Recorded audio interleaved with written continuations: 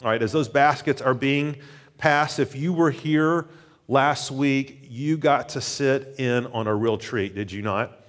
Daniel Montgomery, pastor of Sojourn Church in Louisville, was here speaking at our pastors' conference, and he preached for both of our services last week, and as one witness proclaimed, and I agree, he preached the roof off this place. And so if you weren't here, shame. No, if you weren't here, go online and listen. That sermon is up and available to you. Last weekend was an interesting weekend for us because after the Gilbert family, after the pastors' conference was over, we had to hop up real quick to Atlanta to meet my parents and to reclaim our van, which was just wrapping up its 6-week vacation in Chattanooga from where it was being repaired. And by the way, saw my mom, and a lot of you have asked about how she's doing, and thank you, first of all, for praying, encouraging us, and I think she's doing as well as could be expected. She's on her second round of chemo. She's engaged with the Lord spiritually, and so we were encouraged to see them, and just thank you for praying. But things are, I think, as well as could be expected. But while we were in Atlanta, Jack turned 12, and so I took him to his first NBA basketball game. Went to see the Hawks play, who somehow were in first place in the Eastern Conference. I'm not sure how that happened. But anyway, we were there on Monday on Martin Luther King Day, and so as part of all the NBA festivities on that day, MLK Day was being celebrated. So there was a big gospel choir before the game that was singing, and they had all sorts of things. But that whole weekend, you know, when hearing about Martin Luther King and his dream and his speeches, and if you've seen the movie Selma, I haven't seen it yet, but I hear it's really inspiring, and you think about his activism, there's just something, is it not true, that really culturally resonates for us in that, and personally resonates. And certainly it's about racial reconciliation and civil rights, that's all true. But I think there's something, for Oaks, that's even bigger than ourselves that resonates on times like this. It's really, I think what resonates is this idea that we can be for something bigger than our own lives. That God can take the actions of a few and literally change the world and people's lives through them. I'll be honest, I think that's one of the reasons why so many of you resonated with Daniel's sermon last week, because he was calling you to think beyond your own life, and for Four Oaks to think beyond our own life together. And there's something compelling. There's something that God has put in our hearts that wants to rally to something bigger than ourselves. And so here's a question for us as we open up Acts 13 this morning. Do you have a vision or a dream that transcends your own private world? Do you have a vision or a dream that transcends your own private world? You know, in Christian circles, we like to talk about having a vision for family or a vision for marriage. And men, if you don't have a vision for your family and marriage, go get one this afternoon, okay? Go immediately and do that. And that's good, and that's great. But here's another question. Folks, do you have a dream for this church? Do you have a dream for this city? Do you have a dream for what God could do through this church in this city, in this region? Do you have a dream of what God could do through Four Oaks for His kingdom and for His glory? Does that at all resonate in your hearts? I'll just be right up front with my agenda. In Acts 13, I don't want us to walk away and just say, that was just another one, let's put it in the can and move on. Because I think in Acts 13, there is something compelling for us, Four Oaks. This is a church in Antioch that thought and dreamed beyond themselves. And God used them literally to change the world. Let's open up God's Word to Acts 13. We're in the middle, of course, of a year-long series through the book of Acts called Unconquered. And really, this is a decisive turning point in Luke's narrative, because up to this time, the gospel had been mainly confined to this little piece of dirt in Palestine and Syria. Jews were a part of this new Christian faith. Gentiles were a part of this new Christian faith, but it was literally confined to a geographic area about the size of the Panhandle, if that, until the church in Antioch got it. They got it. And Four Oaks, I'll be right up front. I want us to get it as well, because we're going to see a church that's not just on fire emotionally here, but a church that got it, where the gospel didn't just confine itself to this one area, but begins to explode geographically. And as it exploded geographically, it began to transform and change people's lives. So the title of this message, a very modest title, The Church That Can Change the World. How about that? Can we do that in 40 minutes? I can't, but I think God can. I don't think this is proverbial pie-in-the-sky pastor speak. You know, pastors love to say, this is the greatest ever or the biggest ever. The Bible calls that lying. But seriously, I'm not saying any of that. I'm just saying there's something here for us. There's something here that's bigger and compelling. And we're not going to get it all in one day. It's going to take a long time, called a life. But I think it's what God has for Four Oaks. So let's read in Acts 13, 12 verses together. This is the word of the Lord, Four Oaks. Now there were in the church at Antioch prophets and teachers, Barnabas, Simeon, who was called Niger, Lucius of Cyrene, Manaen, a lifelong friend of Herod the Tetrarch, and Saul. And while they were worshiping the Lord and fasting, the Holy Spirit said, "Set apart for me Barnabas and Saul for the work to which I have called them." Then after fasting and praying, they laid their hands on them and sent them off. So, being sent out by the Holy Spirit, they went to Seleucia, and from there they sailed to Cyprus. When they arrived at Salamis, they proclaimed the word of God in the synagogues of the Jews, and they had John to assist them. When they had gone through the whole island as far as Paphos, they came upon a certain magician, a Jewish false prophet named Bar-Jesus. He was with the proconsul, Sergius Paulus, a man of intelligence, who summoned Barnabas and Saul and sought to hear the word of the Lord. But Elymas the magician, for that is the meaning of his name, opposed them, seeking to turn the proconsul away from the faith. But Saul, who was also called Paul, filled with the Holy Spirit, looked intently at him and said, "You son of the devil, you enemy of all righteousness, full of all deceit and villainy, will you not stop making crooked the straight paths of the Lord? And now behold, the hand of the Lord is upon you, and you will be blind and unable to see the sun for a time." Immediately mist and darkness fell upon him, and he went about seeking people to lead him by the hand. Then the proconsul believed when he saw what had occurred, for he was astonished at the teaching of the Lord. Lord, Four Oaks, let's pray that we will be astonished at the teaching of the Lord this morning. Lord, I don't want people to be astonished with me. I don't even want us to be astonished at one another. I want us to be astonished with you. Lord, we've set a big agenda here, and if we're honest, it's a lifelong agenda. But Lord, we think it's an agenda nonetheless that your word sets for us. We want Four Oaks to be a church that can change the world. But Lord, Four Oaks can't be a church that can change the world unless its people are inclined to you and to your word. So Lord, do that work of grace in us. We commit this time to you. In Jesus' name, amen. Five marks, okay? 5 marks of a church that can change the world. Number 1, we'll have these behind us, a commitment to a leadership that is plural and not singular. You know, Antioch was a cosmopolitan hub. It was a motley sort of place, and the church reflected that. They even had a motley crew of leaders. Okay, now just listen to this bunch. We have Saul. Okay, he's an intellectual Jew. There's Barnabas, nice Barnabas, who is a priest. Simeon and Lucius, who undoubtedly are from North Africa, and they are black, and they are part of this hodgepodge.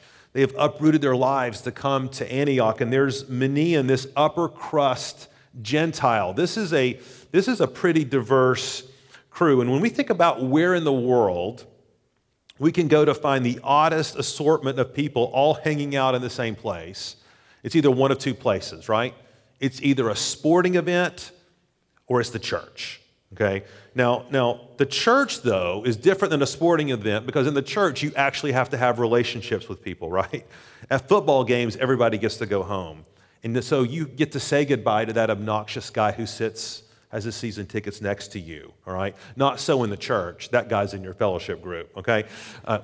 Not in my fellowship group, but maybe in your fellowship group. Because we had this OFI pastors conference last week, and it was just a crazy conglomerate of folk. I mean, we had young dudes like me. There was a lot of us young dudes. And then, of course, representing the aged was old man Dave Harvey. And you can tell him I said that. There was, this is serious, black, white, Hispanic, poor, rich.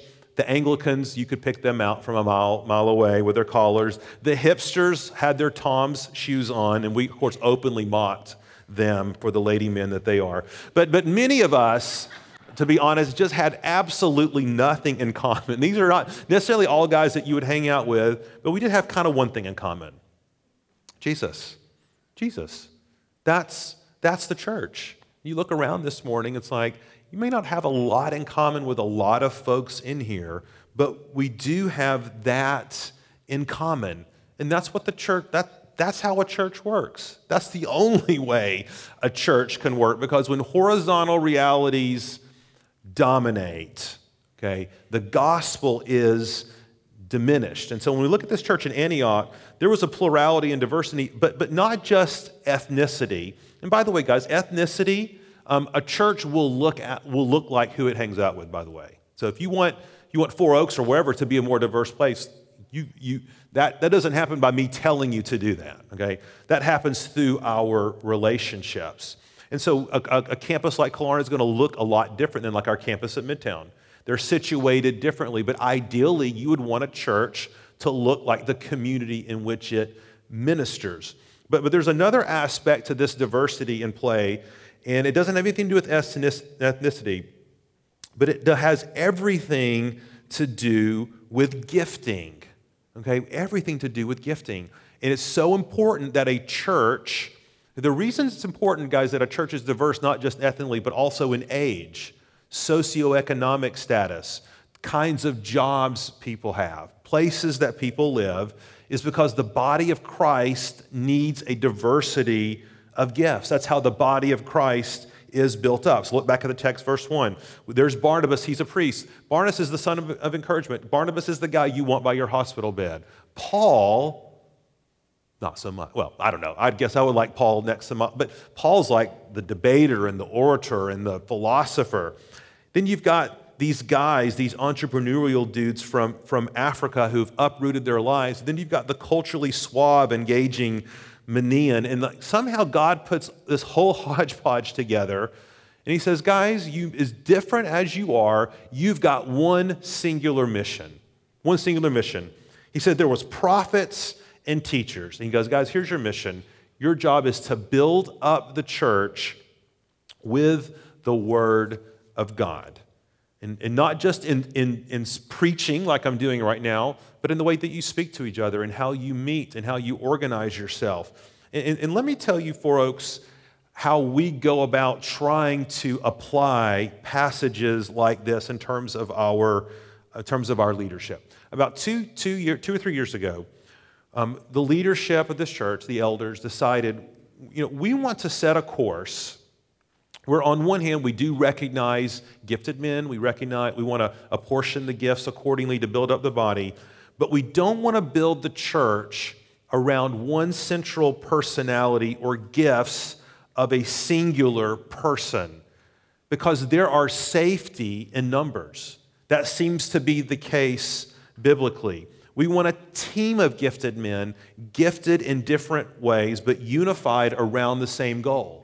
And we want that goal. We want every person called to leadership to completely and totally saturate their ministry in accordance with their gifts, with the truth of God's word, whether that's in counseling or preaching or students or children or fellowship groups. Guys, that's one of the reasons why we don't have man on the screen, okay? I think personally my face could handle it, okay? My preaching, not so much, okay?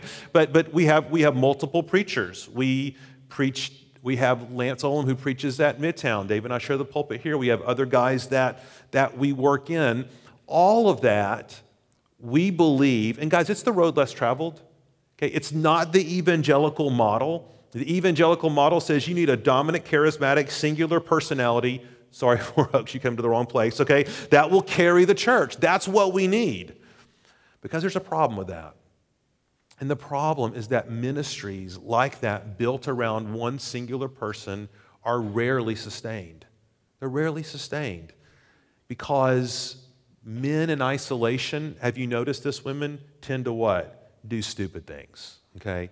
They tend to go out of bounds. We think there are safety in numbers. And if you've kept up with any of the news with Mark Driscoll and Mars Hill Church, and not to go into all that, except to say, what an incredibly gifted man. Made such an impact on my podcast, probably years the book's written, but it's a story of what happens when leadership and gifting is not shared. And folks, we are going to take the road less traveled because we think there's blessing. Things are going to be a little more slow going.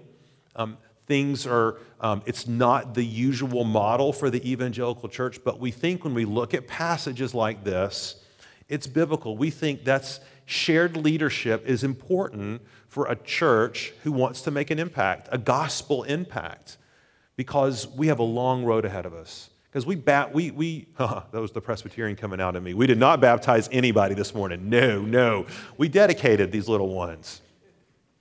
Because I want to see them all the way through. I want them to be, as long as God calls their families to be, I want them to see continuity. And I want them to be a blessing. And I want to have our lives vested in them as leaders and them in us. And guys, isn't that a good thing? That's a gospel thing.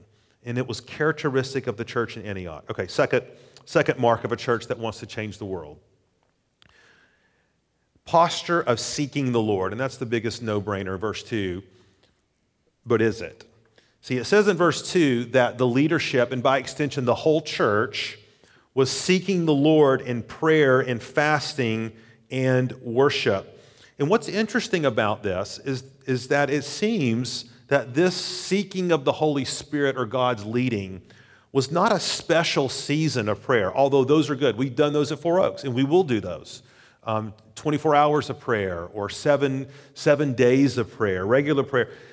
That's not what's happening here, though, the context seems to say. What's happening here is nothing unusual. It's just what they did. Their leadership and their people were in the habit of continually coming to the Lord and asking Him, Lord, what do you want us to do? What do you want us to do as a people? What do you want us to do as a church? What do you want us to do as leaders?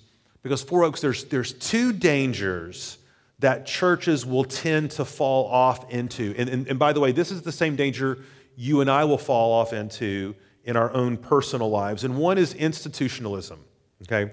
Because churches become institutionalized when they no longer have a posture of seeking the Lord. They do things in the same way forever and ever with little or no self-awareness. You know, growing up, I was part of a great church, okay? First Presbyterian Chattanooga, Ben Hayden was our pastor, but he had a fun way of poking fun at Presbyterians. And he said, you know, Presbyterians better do it right the first time because they will be doing it the same way for the next 100 years, okay? And that man did not lie, okay? Because when I went to worship services there in 1977, my wife can testify, they hadn't changed any by 1999, zero, okay? And it was a great church. But it does reflect the heart of what we see in this passage is that as a leadership and as a church, folks, we have to be committed to seeking out the Spirit of the Lord. I cannot tell you how many times as a leadership we came into an elder meeting thinking this.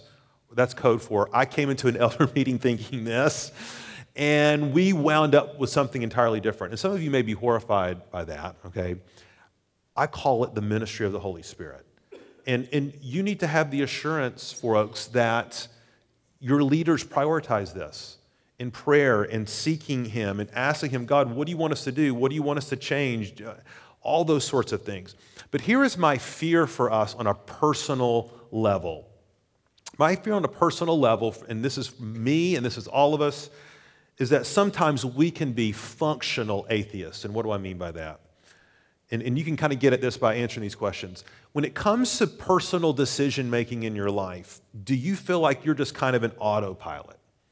When it comes to your schedule, your activities, your life, your hobbies, your priorities, Four Oaks, do you have a mechanism for us submitting yourself and your life to the Lord so that if He wanted to redirect you, you could actually hear Him and redirect yourself? You know, someone in the church recently, I was talking to them over lunch about a big job change they had and a massive loss of income they were experiencing.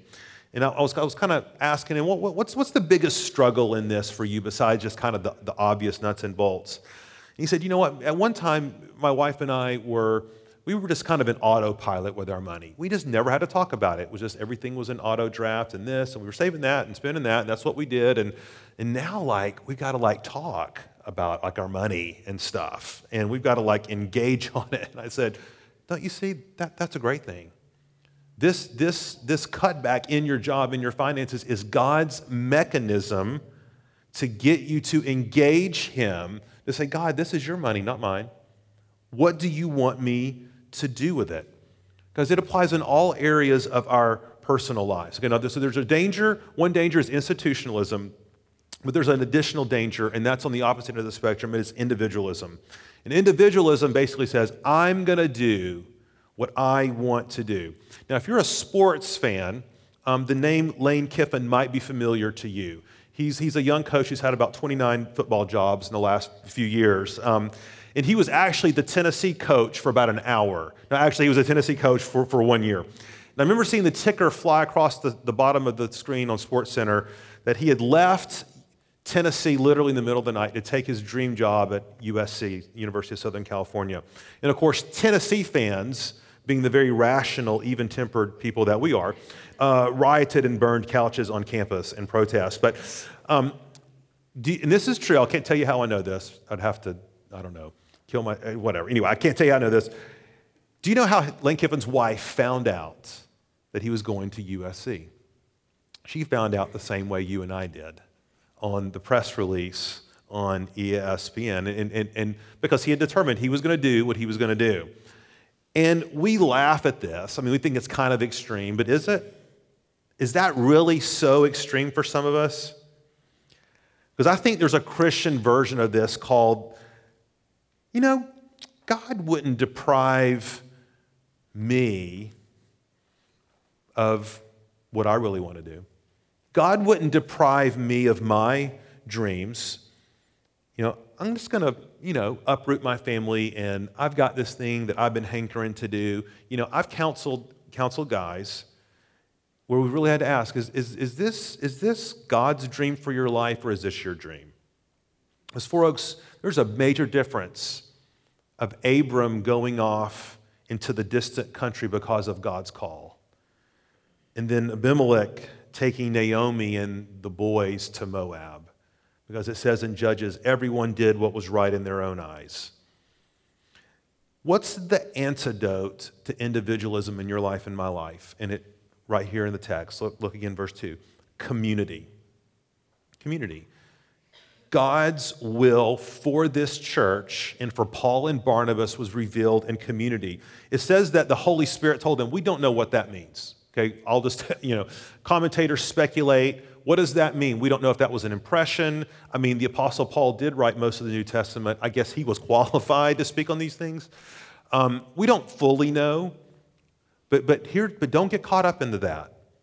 Circumstance, money, God, wisdom, God uses all those things. But make no mistake, this was not Paul and Barnabas standing up in the middle of the meeting and saying, we're out of here.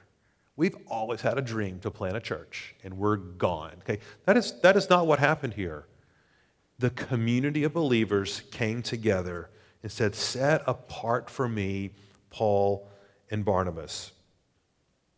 Susan and I were able to meet with a couple a little while back where this couple was going through the same process of decision making, a decision that would literally impact the trajectory of their lives.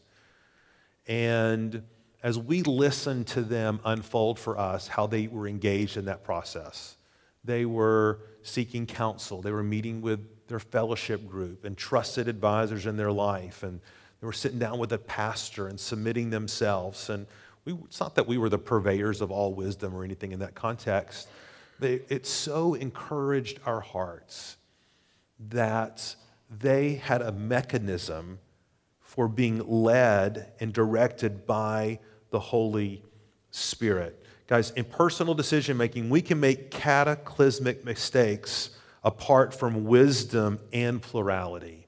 But when we have the stance of the church in Antioch as a leadership and as a people of submitting ourselves to Him and saying, God, what do you want from me in this area? God, what do you want for us in this area? God, what do you want for our church? What do you want for our fellowship group? Don't be surprised when God leads. I'll be honest, a lot of times I think we're fearful of doing this. I'm fearful of doing this. I'm afraid of what God might say to do. I'm afraid of what God might say. And I'm just a functional atheist at this point. Before there's great blessing in being led by the Holy Spirit. So that's mark number 2. Mark number 3. Verse 3, sacrifice for the mission. It says the Holy Spirit told him to set apart Barnabas and Paul. Hence begins the greatest, or one of the greatest missionary journeys, expeditions in the history of the church, what we now know as Paul's first missionary journey. And what is the first thing that should strike us, folks, about this passage? The church sent their best. The church sent their best. And in our carnal flesh, it'd be very easy for us to say, why in the world would they do that? Things are going so well. This is the first Gentile church, after all, in Antioch. This is a church of influence. This is like a rock star apostolic dream team, right? I mean, can you imagine being on a staff or in a church with these 5 guys doing the preaching and teaching? We know that Antioch, folks, was the place where God's people were first identified as Christians. This church had it going on. They had their identity. They were impacting their community. And part of us just had to say, why in the world did they go and mess it up? Right? Why did they go mess it up? And 2 reasons. 1, God told them. That's probably enough. Okay, God told them. But number 2, it was always part of God's plan for what the church was to do to fulfill the Great Commission. It was always part of God's plan. And guys, and this is so hard. This is so hard to wrap our minds around because in our insular world, we're always oriented to the way things might impact us. If I'm obedient to the mission, if Four Oaks is obedient to the Great Commission, what is that going to mean for me? Here's a great quote. One of the hardest things to do in a church is to mobilize the resources and people of the church to do something outside of the church that impinges on the comfort of people within the church. I think it's a great quote because it's my quote. Okay, so that's why I had them put that up there. You were like, that's going to be like Tim Keller or no. Because you see, every church, no church is exempt. Every church is resourced differently, different gifts, station. No church is exempt from the call of Matthew 28 and the Great Commission. A local church like ours is always going to have to deal with stuff. Financial challenges, staffing, programming, and those are important. And guys, there's always, here's the thing, here's what I've learned as a pastor. There's always something which mitigates against being obedient to the Great Commission. In fact, the longer we go as a church, the harder it gets because there's more needs and more complexities and this, that, and the other. But as the church, as we see in the church in Antioch, they just sought the Lord, and the Lord led, and they gave it away. Because you realize how hard it would be to send out Paul and Barnabas. They just cut their leadership team in half. It undoubtedly required an immense amount of resources to send them on their way. How are ways at Four Oaks that we are applying this? Because, Daniel Montgomery was here last week, and he talked a lot about the sojourn Network, and it's a family of churches that unite their resources, okay, training, all that sort of stuff to plant churches. That is what the Sojourn Network is all about, helping pastors plant, grow, and multiply healthy churches. And the reason, and we have been pursuing an emerging partnership with the Sojourn Network. Dave Harvey, one of our pastors, serving on their board. And the reason is that we look at passages like Acts 13 and say, that's not optional. That's not optional. This is one of the ways we want to express our commitment to the Great Commission. We want to plant churches. And to help wrap our brains around this, in your booklets, if you have your booklet, you can look in there. There's a little article by the Pope of Evangelicalism, Tim Keller, okay, about why plant churches. It's a great little article. And men, I invite you next Sunday night at 6:30, just turn the TV off and dive into this. Okay, all the men know what's next Sunday night, 6:30.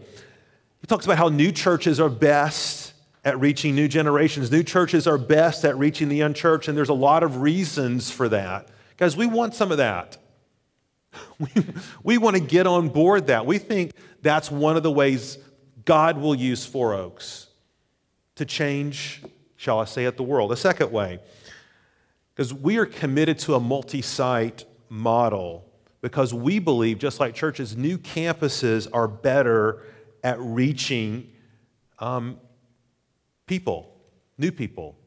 There's a lot of reasons for that. People are more likely to go to a church that's smaller sometimes when they're new. A lot of times, guys, a campus or a church, when you're an established church, you're always balancing the needs of the people here and the people out there. In a church plant, there are no people in here, right? Okay, you're trying to reach the people out there. And so by God's grace at Midtown, we have 250 people or something worshiping there, people who've never been to Killearn, people who aren't going to drive 25 minutes across town, or people who aren't going to go to an established campus or whatever. And so about 3 years ago, we decided we're going to pillage Killearn. Did you know we were pillaged? We sent resources, we sent people, we sent manpower, and it's been hard, and it's taken a while for Killearn to kind of get its feet back again and begin growing again. But you know what? It's totally worth it.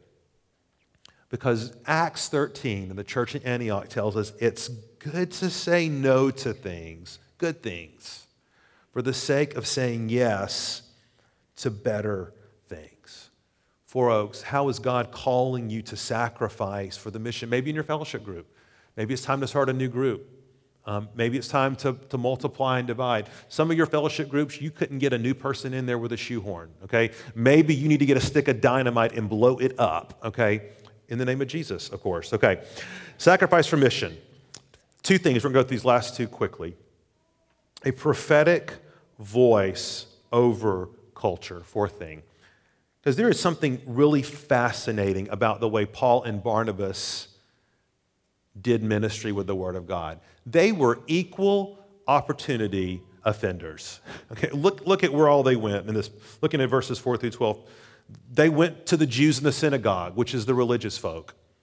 They went to Bar-Jesus, who was this false prophet who had all these connections and influence with common people. So they went to the public square. It says they went to the proconsul Sergius, this intellectual and political elite. Guys, the Word of God knows no bounds in Paul and Barnabas' ministry. In this, there is something for us to really learn as a church and as a people about this. Because, see, in our culture, guys, religion is okay, but you just better keep it private. Okay, do not bring that junk into the public square. You can say what you want in your home for the time being. You can say what you want in church. That time is quickly drawing to a close, by the way. But just keep it private. Now, before I say what I'm about to say, please understand, the church is not primarily a political reality. It's not even secondarily a political reality. God's kingdom is not attached to a specific political party. However, we must not mute God's concerns or God's word over concerns that will offend the cultural elites. Okay, let me just use an example. Guys, today is Right to Life Sunday. And we know over the past months there's been a lot of racial tension in our country, a lot of high-profile events, and a lot of Christians, God bless them, speaking out about racial inequality, as we should, and that's something that certainly our culture resonates with. However, folks, we cannot be silent about another racial injustice being committed today that is far greater than anything that has happened with police officers or African Americans dying, as significant as that is, and as much as we should speak into it. What I'm talking about is and I'll call it this, the genocide of black babies by abortion. Guys, over 57 million babies have been aborted since 1973. That's an estimate because California won't release their abortion statistic because they know how horrifying it would be. But did you know out of those 57 million, one third of those by black women? 19 million black babies. Did you know that over 40% of abortions in New York City are to black women? Do you know that more black children are aborted than born in New York City? And so we have President Obama in the State of the Union address threatens to veto the bill that would outlaw abortions not after 8 weeks or 6 weeks or 12 weeks, after 20 weeks, 5 months. And for those of you who have lost children in the womb, you know you are not mourning an unviable tissue mass.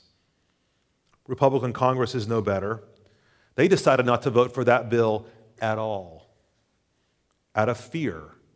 It was a political calculus about keeping their caucus together and keeping them in power and not turning off women voters, heaven forbid. Folks, it is a moral outrage, and we must speak to it. And guys, I don't have to tell this church you've got to act too, because this is a church, by God's grace, that puts its money where its mouth is. This is a church caring for women, volunteering at the pregnancy center. This is a church that is adopting, and by God's grace, we need to continue to do so, donating, giving. But make no mistake, guys, the church that speaks to these things, God, yes, with wisdom, yes, with grace, yes, with humility, yes, with winsomeness. But you know, Paul wasn't exactly a winsome man in this passage, was he? Paul needed to have a class on winsomeness. But you know, here's what happened when Paul, this is a fascinating thing, then we'll go to the last point. Paul and Barnabas, folks, took the word to the public square, and I believe this is the same when you take the word to the public square, whether that's your neighbor or your friend or your coworker or your son's friend's parent on the t-ball team or whatever. Here's what happens. It says in this passage that Jesus begins to go blind, but simultaneously something else marvelous happens. Sergius Paulus begins to see. See, that's what happens with the gospel. If we are waiting for the culture to embrace us, guys, that day will never come. Okay? The gospel offends, but make no mistake, the gospel saves. The gospel transforms. The gospel gives life, and it's our job to take it to the public square, wherever that calling is, and leave the results to God, and that's the church and a people God uses to change a world. Last point, very quickly, and we're done. A willingness to put aside preference.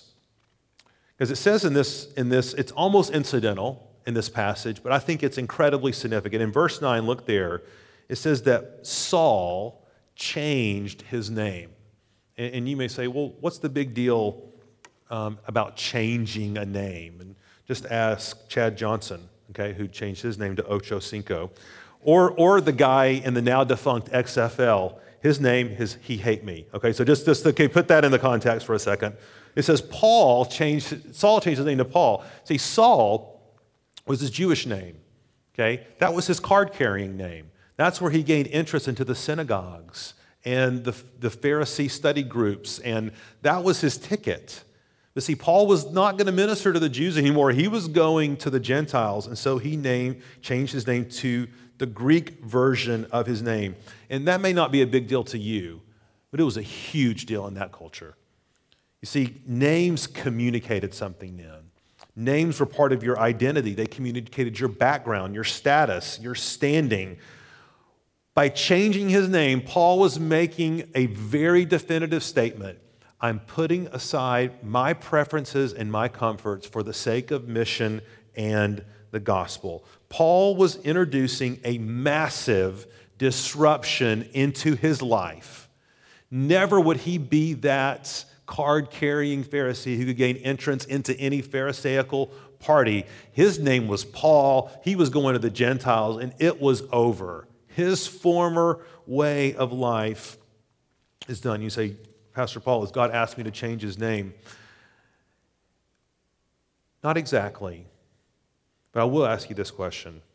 What is the equivalent of a name change for folks in your life? What's the equivalent?